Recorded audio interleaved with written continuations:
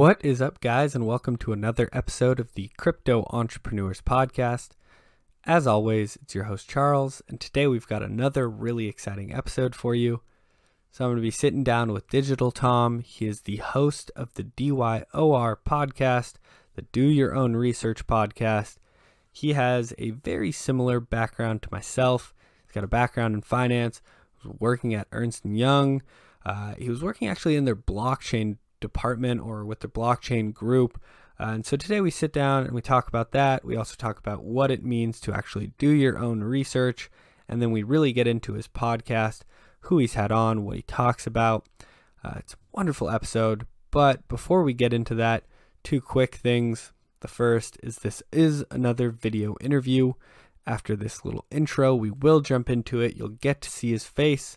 And if you're listening to this on any of the podcasting platforms, I highly suggest heading over to YouTube.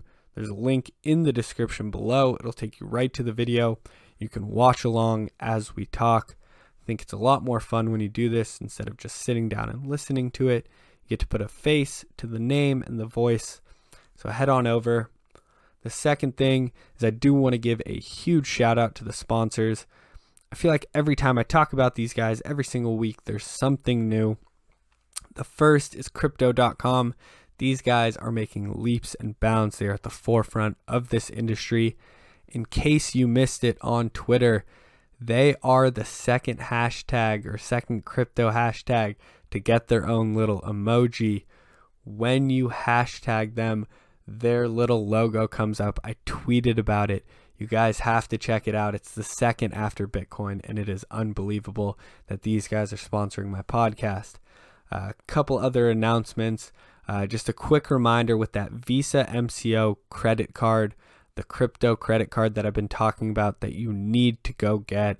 You can add it to your Google Play, your Samsung, your Apple wallets, so you can use it to pay very easily.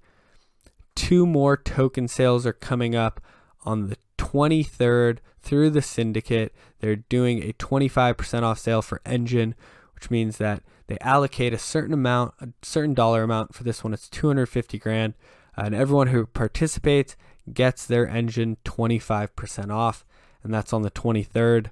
And then on the 30th, for their 4th anniversary, they're actually doing a Bitcoin sale. It's half off Bitcoin. You don't need to be holding any CRO.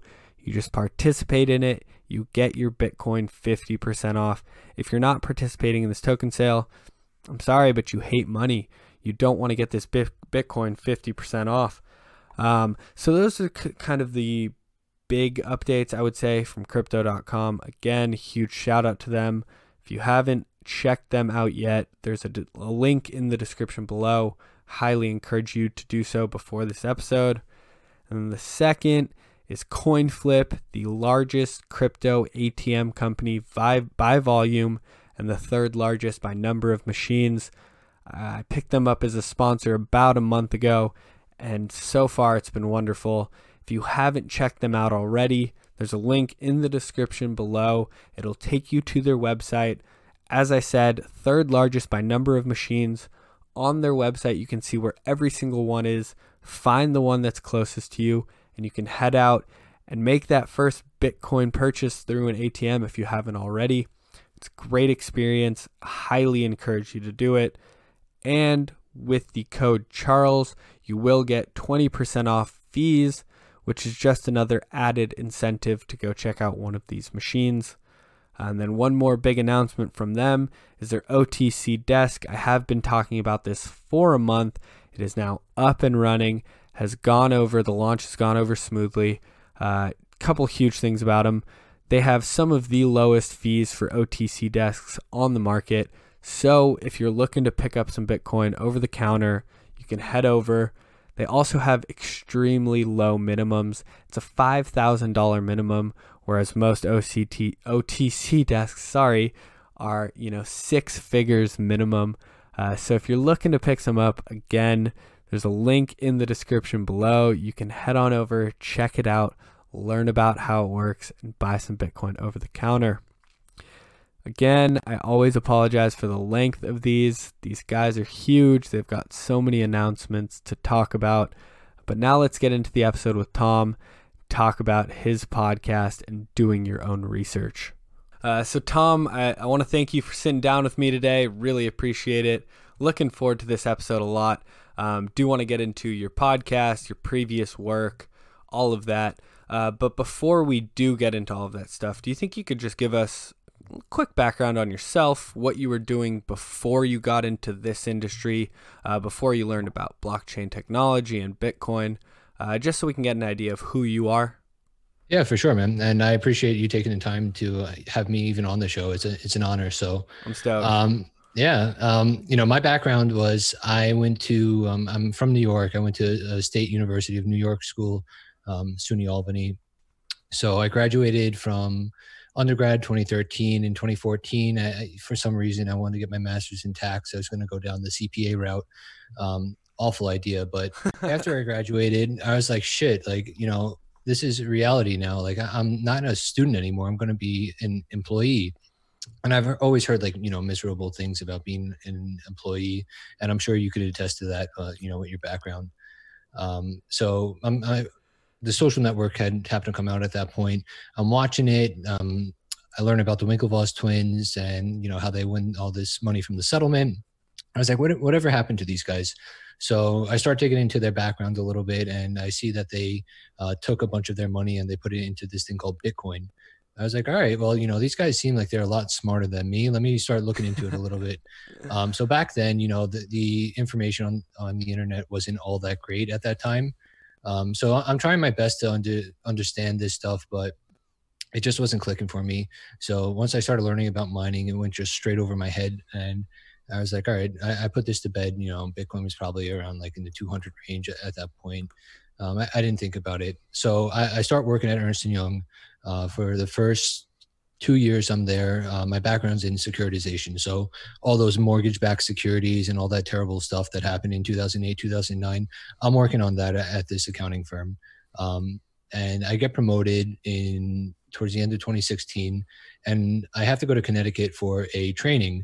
So they're like, hey, there's a couple of classes being offered. Which ones do you want? And there's this one about Bitcoin and blockchain. I was like, all right, I keep hearing about this thing. Let me learn about it. And then subsequently, right before I go to that training, in the Wall Street Journal, there's this article talking about how Bitcoin's market capitalization is getting overtaken by altcoins. So I'm like, all right, this thing keeps popping up. There's something to it. So I get to the training. I'm talking to this manager who's in the blockchain group there, and he does an excellent job at explaining it to me. And I was just hooked from there. So I linked up with him a few weeks after that training. He starts talking to me about some of these altcoins. I'm watching everything that I can possibly on YouTube, trying to learn as much as I possibly can about blockchain technology, Bitcoin, and then all these altcoins. And I decide with one of my friends, let's start mining Ethereum. So back then, you get a rig up. I had no idea how to build a computer or anything like that, but we figured it out. We built a mining rig. And from there, it was just continuous. We just started building a few more rigs. We started speculating, I guess you can call it, on some of these altcoins. We got lucky on some of them during this ICO craze of 2017. And, I was just hooked from there. That's amazing to hear. We have very similar backgrounds. I was working a finance position straight out of college. I was working as a credit analyst or an underwriter. And like you were kind of saying, the desk job, 9 to 5 finance was just, I hated it, and I needed to get away from it. Pretty interesting that your job actually offered these classes and you got to learn about it through your job. My bank was, I'd say, a dinosaur, and they weren't even thinking about anything like this. I know one person who was talking about Bitcoin, and that was in 2017 during the craze. Like, I bought some, I made some money. That was pretty much it. Mm-hmm. Other than that, the bank was completely against it. What was it like because you were working, how long did you stay there after that training before you decided, your time was up there? So I literally just left EY a few months ago. Okay. Have you been working in their quote unquote blockchain department for the last, I guess, 2 years or so, 3 years? Yeah, so I've had a ton of experience there, and I'm so grateful for that because I've been able to work on some engagements that I never would have had the opportunity to do elsewhere. Yeah, And right. learning about the technology firsthand. And like, I'm not really a techie guy. I understand a lot of this stuff, and like it's a passion of mine. I like seeing like how these new technologies can change the workforce and optimize businesses and stuff like that. But if you asked me to sit behind a computer and start coding, like I wouldn't even know where to begin. um, so being able to get like business experience in the blockchain group was unbelievable. So I'm there, I get promoted 2 years. After 2 years, I start talking about this guy. Maybe it was 2.5, 3 years. I forget what it was now. Everything's blurring together at this point. But Right. Moving yeah, fast. it's been a crazy few years, man. But I'm working with this guy, and I'm like, listen, this is awesome. I want to start working for you. And he's like, all right, cool. Let's see what we could do. Literally a couple of weeks later, he's like, you work in securitization, right? And I'm like, yeah. He was like, we just had a bank reach out to us that focuses in securitization, and they want some type of use case using blockchain. I was like, fucking A. So I'm sorry, am I allowed to curse on this? Yeah, of course. All right. So yeah, I was like, yeah, man, that's fucking sick. So I start building this deck with him about the different use cases that they could use within the securitization industry. My partner gets involved. I get him hooked on blockchain tech and Bitcoin. We're going back and forth. And then ever since that, like in my particular group at the time, I was known as the blockchain guy. So anytime they wanted to do some presentations about securitization and the future of blockchain, this, that, or another thing, I was the go-to person. And then I was starting to get looped in more and more and trained more and more by the actual blockchain team itself. So I didn't even realize that like a couple of years before that, there was a dedicated blockchain team who's been working on this stuff for a few years at that point. So I feel like I'm behind the curve. I'm trying to learn this stuff. They're talking about Ethereum. I'm like, this is sick. Like, I don't know the coding language, but they're trying to like exploit it in any way possible and use like it for the future of building all these techs that they're working on. So I get looped in. I got certified to be a Scrum Master. I'm not sure if you're familiar with that, but it's essentially like managing a lot of like the development team and making sure like there's no hindrances like in their way to allow them to build out the tech and then manage everything accordingly. I worked on a bunch of like blockchain use cases and stuff like that. One of my favorite projects that I was on while I was there was around syndicated loans. And I'm not sure if you're familiar with it. I had no idea what it was beforehand. Yeah, we had a small little syndications team in our bank. Mm-hmm. Yeah. So, I mean, for the audience who might not know what that is, I like to explain it as if, let's just say Disney World, or Disney, they go to a bank and they say, hey, we want to build another theme park. It's going to cost us, I don't know, let's just say $10 billion. The bank's like, cool. You're a reputable, borrower. So we'll give you the money, but it's too risky for us to just hand you over 10 billion. So we're going to divide that out amongst like a pool of people. So they'll become what's known as like the lead runner or the runner of the transaction. And they'll put together this proposal. They'll say, hey, Disney wants to borrow $10 million. If you're interested in participating in it, you make whatever amount of interest it is over X amount of time. And a bunch of people will start participating in that. But the thing is, as like the runner bank that's coordinating this entire transaction, they're responsible for managing all like the monthly like principal and interest payments and keeping track of all this stuff.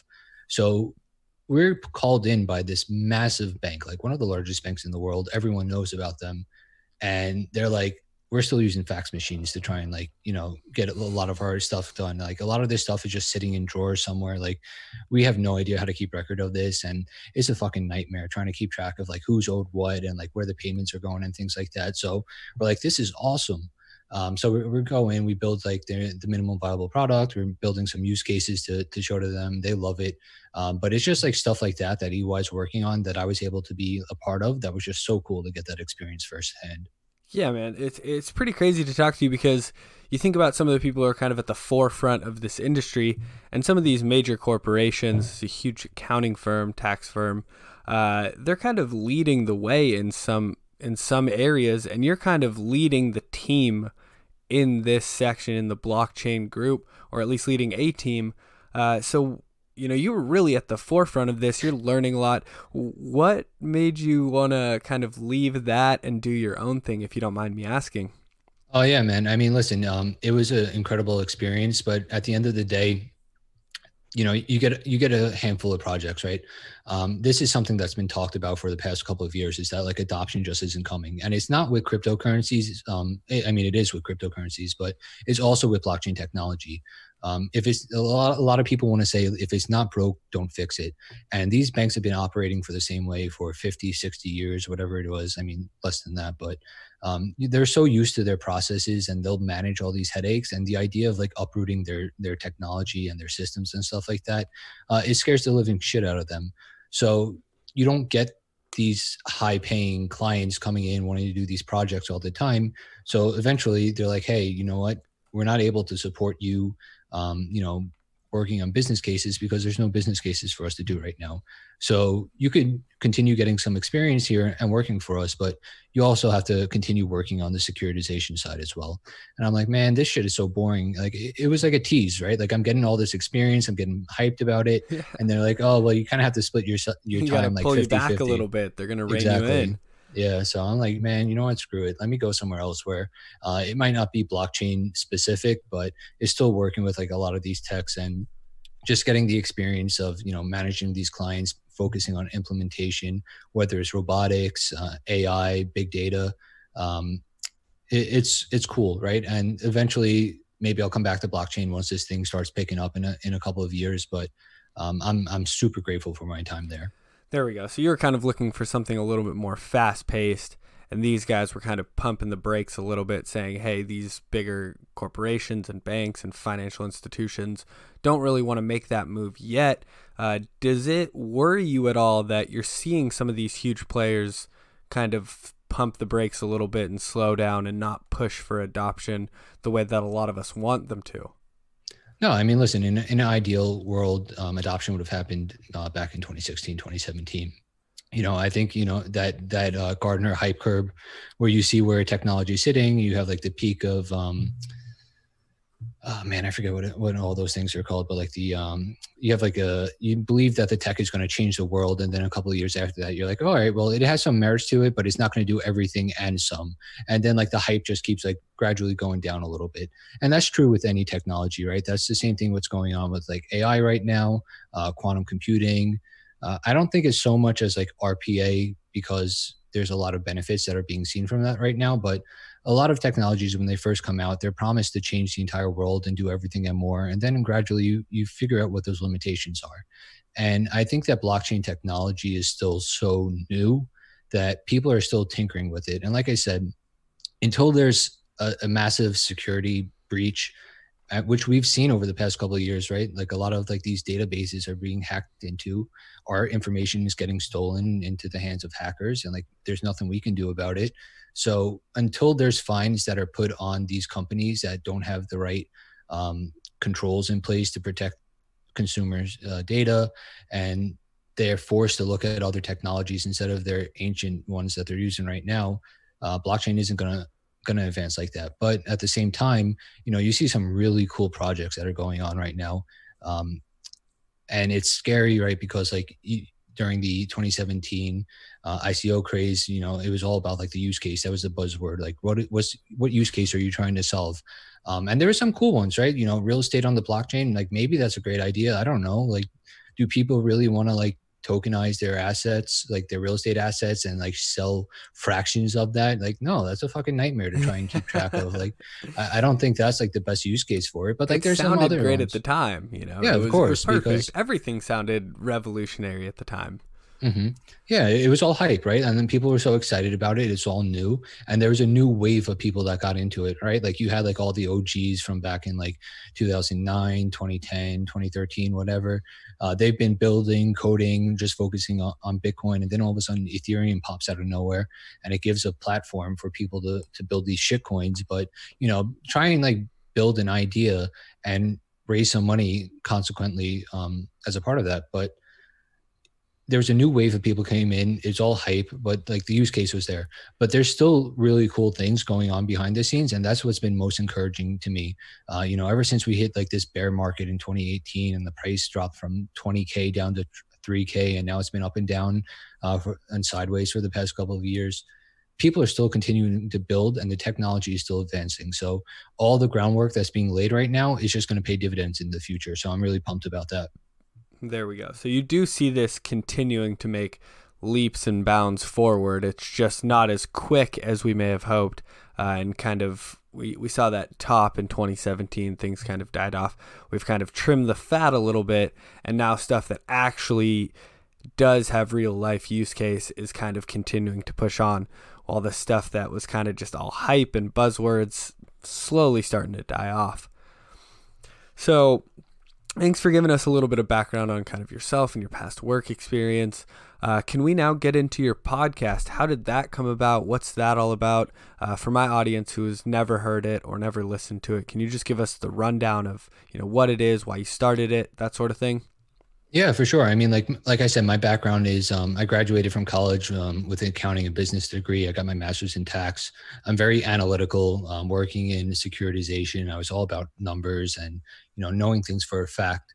So when I first got into this stuff towards the end of 2016 here, it's what use case are you trying to solve? Like, what's going on here? Do you have a white paper?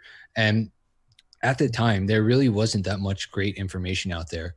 You had to be very careful, and you still need to be very careful of like who you listen to online, because people are just trying to shill their stuff and make, scam people and make money out of it. So I was like, me and my buddy were like, all right, how are we going to learn about this? So we tried making a blog. And what we would do is like, we tried coming up with like a grading system and analyzing like the hashing, like the network, like how much like hash power does this project have? What's the social score of it? Like how many followers does it have online? Is there a lot of code being contributed on like GitHub? Does it have a strong development team behind it? Does it have like strong founders? Does it have like good board members and all this stuff? And we tried coming up with a scoring system. And that was a cool exercise for us because we were reading all these white papers, we were discussing it, and we wanted to blog about it. But, us both working at like big firms like this and having day jobs that went sometimes from like 9 a.m. to 1 a.m., it was impossible to keep up with a schedule like that. So I was like, all right, what's the next best solution here? And at the time, I think only Laura Shin had like, the biggest podcast out. I was like, man, I could do this. Like I could talk about this, have it edited, like uploaded. Like it's easier to have like a 30 minute to like 60-minute conversation and upload that instead of like trying to type out this whole blog post and edit it, reread it, like look for grammar mistakes and all this stuff. So I was like, cool, let me get into that. And it was probably like a year after I had that thought that I actually decided to pull the trigger and go on with it. But so my podcast, the Do Your Own Research podcast, DYOR, is just a way. It was selfish for me because I wanted to learn more about this stuff. I want to have access to talk to some really cool people like John McAfee, Jameson Lopp, Andreas Antonopoulos, and talk to them directly at the source. Hey, like, what are you working on? What do you think about this? Because, I'd rather be the dumber guy and asking questions to people that are much smarter than me to educate myself more and provide other people value. Because like I said, going through 2017, there was shit information out there. Everyone was trying to scam everyone else just to make a quick buck.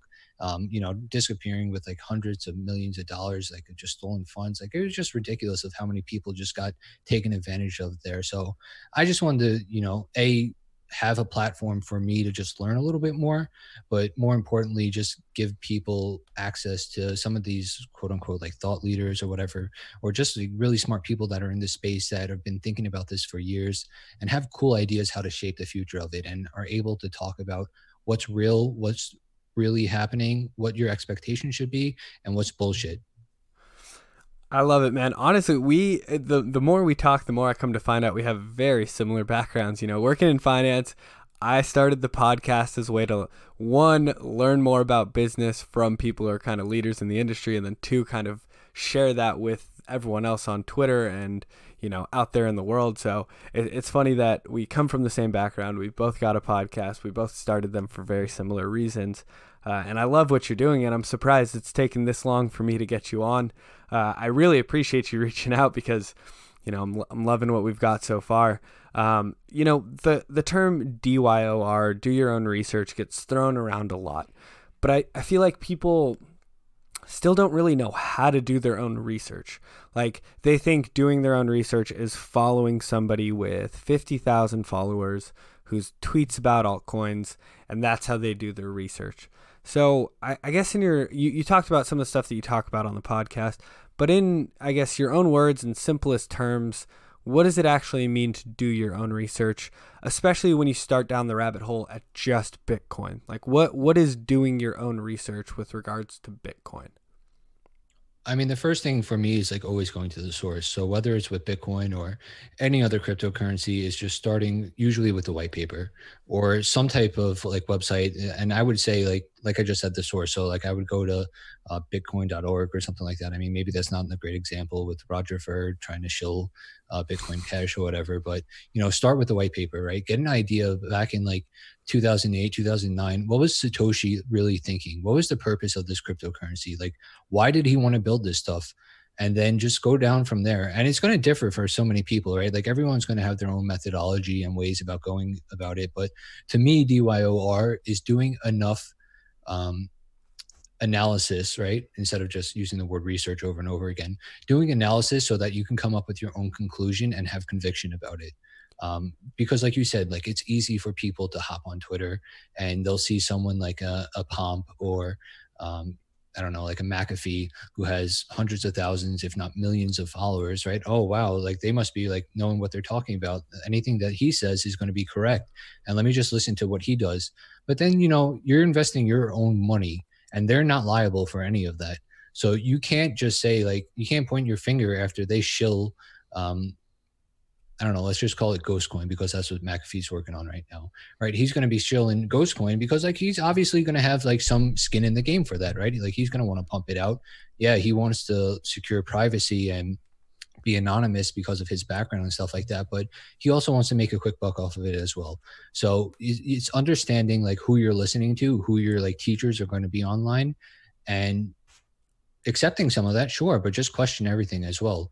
You have to understand that people have motives to do a lot of things, especially online.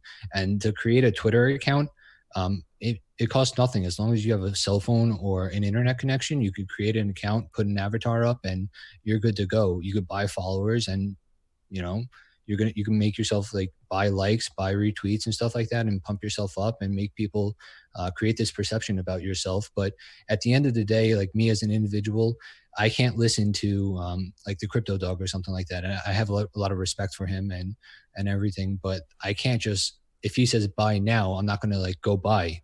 It's like someone telling me to jump off a bridge. Like, am I just going to jump? No. Like, all right. Like, am I going to survive this jump? Like, how far down is it? Am I going to be freezing my balls off? Like once I get down there, like, no, like that's not going to be good for me. And like, if I make that decision, it's on me, and people need to own that, especially when it comes to making your own money.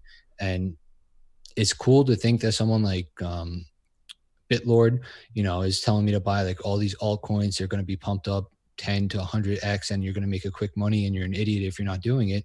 Maybe you will be, but maybe you won't. And if I'm putting my money that I worked really hard on, like hard for, on the line, then I need to make sure that I'm comfortable making that decision. So in a long answer short, it's just doing enough analysis so you have conviction whenever you're making some type of financial or investment decision. Yeah, you touched on a couple huge things there. I want to circle back on the Twitter stuff, because you're so right. Anyone can hop on Twitter. Anyone can create a name for themselves, but it doesn't necessarily mean that they know exactly what they're talking about. I know people who blindly shill coins. A couple people's names got mentioned. They'll say, I'm buying this coin right now. And that could be true. That might not be true. You don't ever really know. And then on top of that, you talk about these kind of financial motives that a lot of these guys have. When they're shilling a product or a coin, it usually means that they've got a bag or some sort of financial interest in that specific project. So for them to hop on Twitter and say, hey, this is a great project, I love it because of these reasons, a lot of people don't realize that they're gaining financially from that. When other people purchase this product or invest in whatever it is that they're talking about, there's usually some sort of financial gain. And then Also, you talked about kind of starting with the white paper, and you mentioned something that I don't hear many people talking about, which is kind of understanding the financial landscape at the time, especially with regards to Bitcoin, because that was right during the financial crash or right after the financial crash. And so many people are like, oh yeah, Bitcoin created then, it does all this. I read the white paper, but they don't really realize what it kind of came out of and what it was aiming to do. And once you kind of look at the financial landscape along with the white paper, it gives you a very clear idea of what Bitcoin is. And the same sort of thing can be applied to almost any coin. If you read the white paper and then think about kind of the financial landscape at the time, you can get a better understanding of what the motive or the goal of the coin is. For example, you read a lot of white papers, you look at, okay, it was created in 2017, towards the end of 2017, you can kind of realize that, like, hey, this is full of fluff. There's a lot of buzzwords in here. This was created at the peak of the ICO mania. Maybe this is just kind of a money grab, people trying to cash in on this ICO craze that was going on. So not only reading the white paper, kind of looking at the landscape as well. And then you talked about some other stuff like looking at the devs. I know a lot of people aren't very tech savvy. And I personally am not myself. So when I'm reading through some of this stuff, looking at kind of who's working on the team, some of it's a little bit over my head. Do you have any tips for those guys who are not as tech literate, I would say? I'm not tech literate at all, right? Like your best friend is going to be Google in this case. Like to copy someone's name, they're listed in the white paper on the website, whatever it is, Google it. You'll probably be directed to their LinkedIn profile. You'll be directed over to their GitHub page or something like that. And quickly you could see if they have experience or if it's just some bum that they just picked up that has a pulse off the streets and they're like, hey, you're going to be like our main developer now. Like, no, you could tell if someone has some type of experience and that doesn't mean that they're necessarily going to know what they're doing, but that gives me a little bit more comfort than just, a bunch of kids out of college just saying, we're going to build like the next great DeFi product that's going to change the entire world. Well, have you even built anything before? Do you even know what you're doing coding? Like maybe you made an app or, you made like a Shopify website or something like that. But like building out like a full system and like an entire blockchain network, it's way different than anything like that. So start with Google, just start searching people and figuring it out. Like, you don't have to understand all the code, but if you go on like a Reddit page or something like that, you'll see a lot of debates going on and people start calling out like errors in the code. And you don't have to understand all of that stuff, but just try and digest it in such a way that makes sense to you. There we go. Yeah. And, one thing that I do want to say is just like, we're going to have another wave of this coming up, right? Like I just mentioned DeFi, that's been a buzzword maybe for about a year or so now, but once Ethereum 2.0 happens and more of these products start coming out, we're going to see like the ICO craze 2.0, in my opinion, right? Whether that actually happens or not, I don't know. I think it will. I think people are going to have short memories about the ICO craze back in 2017, especially ones that weren't in this space at that time. So you're going to see a lot more products coming out that's saying that they're going to change the world in Africa. They're going to revolutionize banking in India, or, you're going to be able to make payments with China for zero fees or something like that. I don't know. But you're going to see a lot of this stuff coming out and you really need to be cognizant of it. And you can't just take things at face value. You really need to start digging in a little deeper. Yeah, and I think now is kind of the time to start researching that stuff, because once stuff starts popping off, we were seeing 100x's in 2017. Stuff would go up 100x in a week, a month, whatever it was, and people were just throwing research out the window. It was just buy anything, pray that it goes up. For the most part, it would, and you'd make your money. But if you start doing this now, you'll keep your head, you'll keep your cool, you'll research good projects, you will invest in good projects, and you'll be ready for that next craze. I just want to touch on it one last time.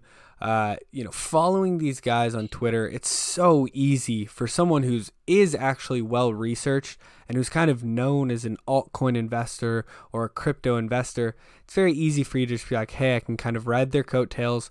But even those guys make mistakes. And I think, like you were saying, reading the white paper, understanding what their kind of goal is, researching the team, seeing if they're related to any projects or they're partnering with any other projects or companies that are well known.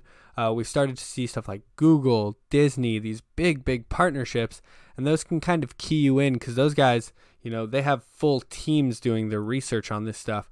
So you do enough research to where you can be comfortable investing your money. It's never going to be 100%. That's kind of what investing is. There is that risk to it where you could lose your money, but taking these precautions along the way will help you from just investing in blatant scams from the get-go. So love what you're doing with the podcast. Before we move on, do you have any favorite episodes? I know this is a hard question. I've gotten asked it a couple times, and I'm always thrown off by it, but I have to ask, do you have any favorite episodes that you think people should go check out? So yeah, I've had a ton of great discussions right now. And I think one of my favorite discussions was one that I literally just recorded yesterday with Jason Williams from Mortgage Creek Digital, Palms Buddy.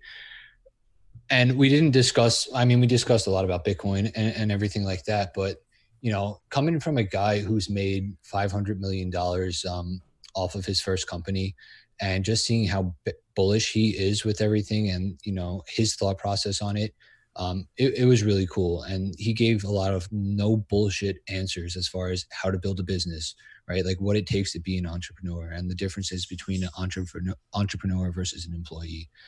So that was incredible. And I literally just last week, I recorded one with Preston Pish that is coming out as well. I'm a huge fan of his. When I was commuting into New York City, back a few years ago, I was listening to his podcast and just hearing his thought process about it and how he's valuing Bitcoin and his thoughts on the future of it. Not only from a price perspective, but just like the tech and being a unit of currency. It was eye-opening for me. So I would say those two are definitely my top two, and those will be coming out within the next week or so. All right, perfect. So anyone who's listening to this has something to look forward to.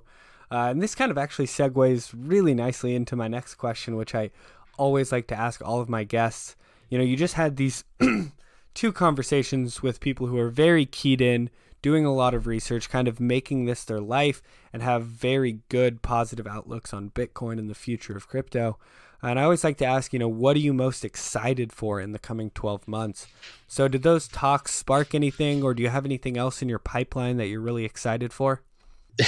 No. So hopefully you can get this cut up properly. But what I'm most excited for within like the next few months or so is obviously we just crossed the halving event, right? So there's all this hype going on about that, about Bitcoin, and obviously we didn't moon yet. But I think the scarcity is slowly going to start creeping up on people. I think they're really going to start recognizing, hey, there are only 21 million of these things. There's probably only about 17 after it's all said and done, with people losing them on different things like that. And adoption is going to happen. And one thing that you touched upon before was like understanding the financial landscape of what's going on. When Satoshi first came out with the white paper, right, it's in 2008, 2009, and the economy is a shit show. Fast forward 11 years, like we're no different. There again. Exactly, right? Like, there's back to it. There's only been like band-aids that have been put on like the economy, and now they're saying let's just keep printing money ad nauseum until we keep this like thing stable. But that's only screwing like people like me who are working, and inflation is catching up really quickly, and like my dollar that I earn is not going to be worth it like much very soon. So I think as all these things just continue to play out, and whether we see another recession or something like that, maybe we're in one right now. I'm not an economist, so I'm not someone who's able to talk about things like that. But whether it's another recession or something like that, there's just so much stuff working in Bitcoin's favor right now. And over the next 12 months, I think that all this shit that the Fed has been printing out and central banks have been like trying to cover up is just going to explode, and people are going to realize that we need a change. And ultimately, they're going to start trying to figure out, what do I do with my money so it's not just getting worthless like we're seeing in Venezuela with hyperinflation. And ultimately, they're going to stumble upon Bitcoin, and they're going to be, they might have called people crazy for thinking about it years ago. But as they start learning a little bit more about it, they start opening their eyes and realizing what's happening around them. They're going to be like, shit. And even if it's just like a little bit, a small scale, if that just keeps happening and happening, like it's going to make a big difference on the crypto market cap as a whole. Yeah, 100%. Two things you mentioned there. One, I think most people know what Bitcoin is. They've at least heard about it. They may have bought some at one point, sold it after the crash. So it's in the back of their mind. And the Fed just keeps, like you're saying, putting Band-Aids on this kind of stuff. You know, it's print another trillion after that. Send out $1,200 to everybody. Start buying corporate bonds, which was just recently announced. And it's all this shit that's just, you know, they're doing everything they can to prop up the economy as it's kind of going to shit. And, you know, people always say you have to kind of let the market do its thing. You can only prop it up for so long, and eventually it's going to be out of your hands. Stuff's going to start to crumble apart or get away from you on the positive side. This time it seems to be more of a negative, and we're kind of heading towards a recession or potentially a depression. And that's when, you know, they've got Bitcoin in the back of their minds. Inflation's starting to run a little bit more rampant. And like you're saying, how can I kind of protect some of that capital that I've worked so hard for? You know, you got people who save their entire lives when the stock market starts going to shit and their 401ks get cut in half and their dollar is worth less. You know, the dollars in their bank account are worth much less than they were a year, 5, 10 years ago. They're going to look for new options. And we've seen it in Venezuela, like you're saying. Other people fled to the US dollar itself. But when a larger currency like the US dollar starts to decline very heavily, Bitcoin is one of the best options for people to turn to. And a lot of people I know are kind of tuned into economics and how the economy's doing, how stocks are doing, are saying that they're thinking there's going to be a major downturn in the next 12 to 24 months. And that number's been thrown around for the last year or so, but I think it is starting to come to fruition. And like you're saying, I think Bitcoin's going to be a huge safe haven. So very similar mindsets there. Do you have anything personally that you're working on that you want my audience to know about? It's always nice to hear what kind of my guest has going on, not just what they're excited for in general. Yeah, no, honestly, I tweeted out a few weeks ago about me stop contributing to my 401k just so I could accumulate more Bitcoin. And that's true because like I just switched jobs. So I left EY.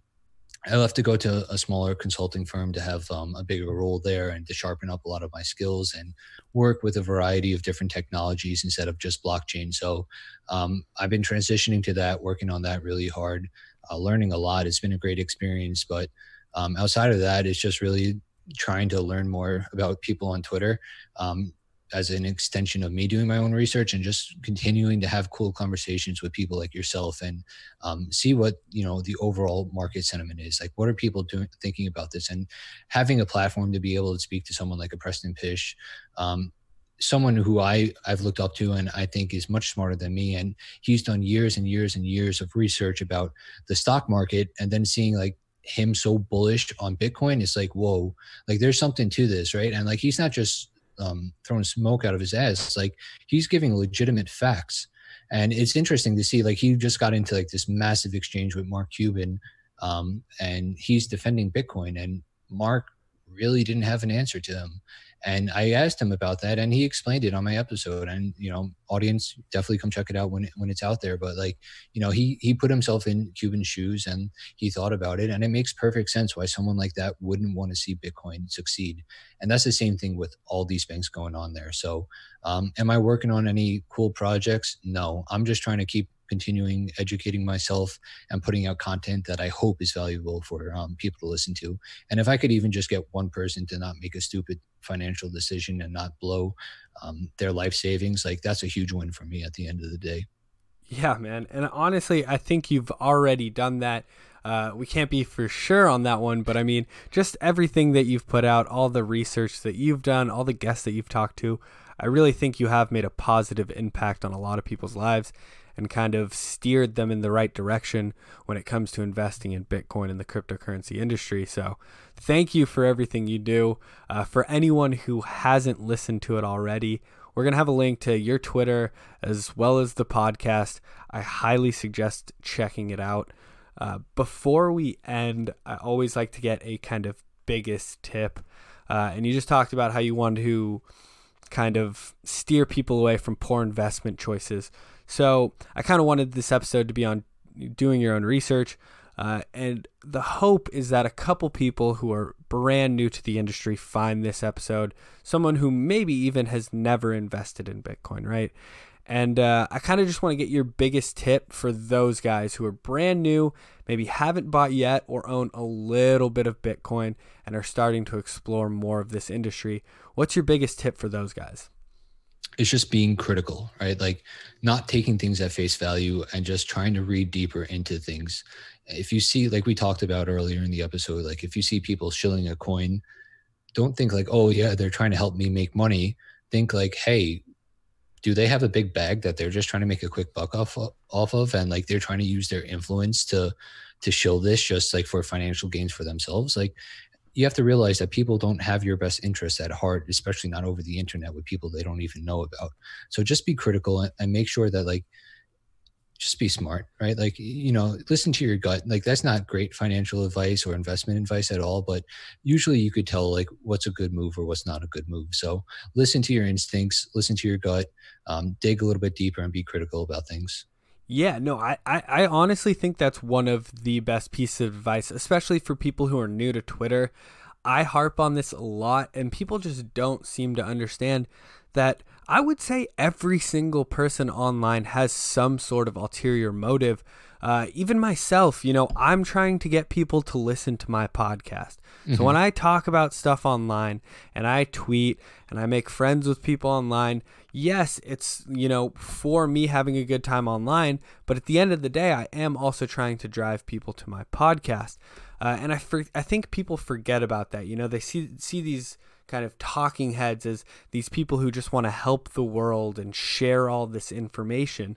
But at the end of the day, they're usually trying to sell you some sort of product or some sort of investment advice. And so it is just being extremely critical about it. And I think the people who do it best are the people who provide value, but also kind of sell you on something.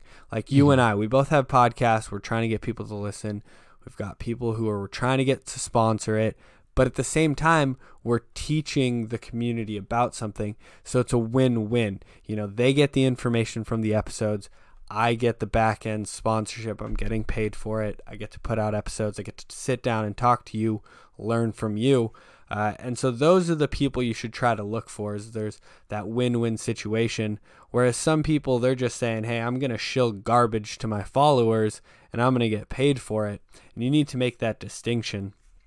So I think that's great investment advice, especially for anyone who's just hopping on any of these social platforms, because that's where a lot of information gets shared. I think that was a wonderful way to end it. I always like to ask if there's anything else that you want my audience to know, anything that you think we missed, anything that you want them to check out, any sort of stuff like that. No, man, this has been a pleasure. And like I said, I'm super grateful to have you on. For the audience, definitely check out the links. Follow me on Twitter at DigitalTom with 2 underscores. Check out the podcast at DYOR Podcast. The website's dyorpodcast.com.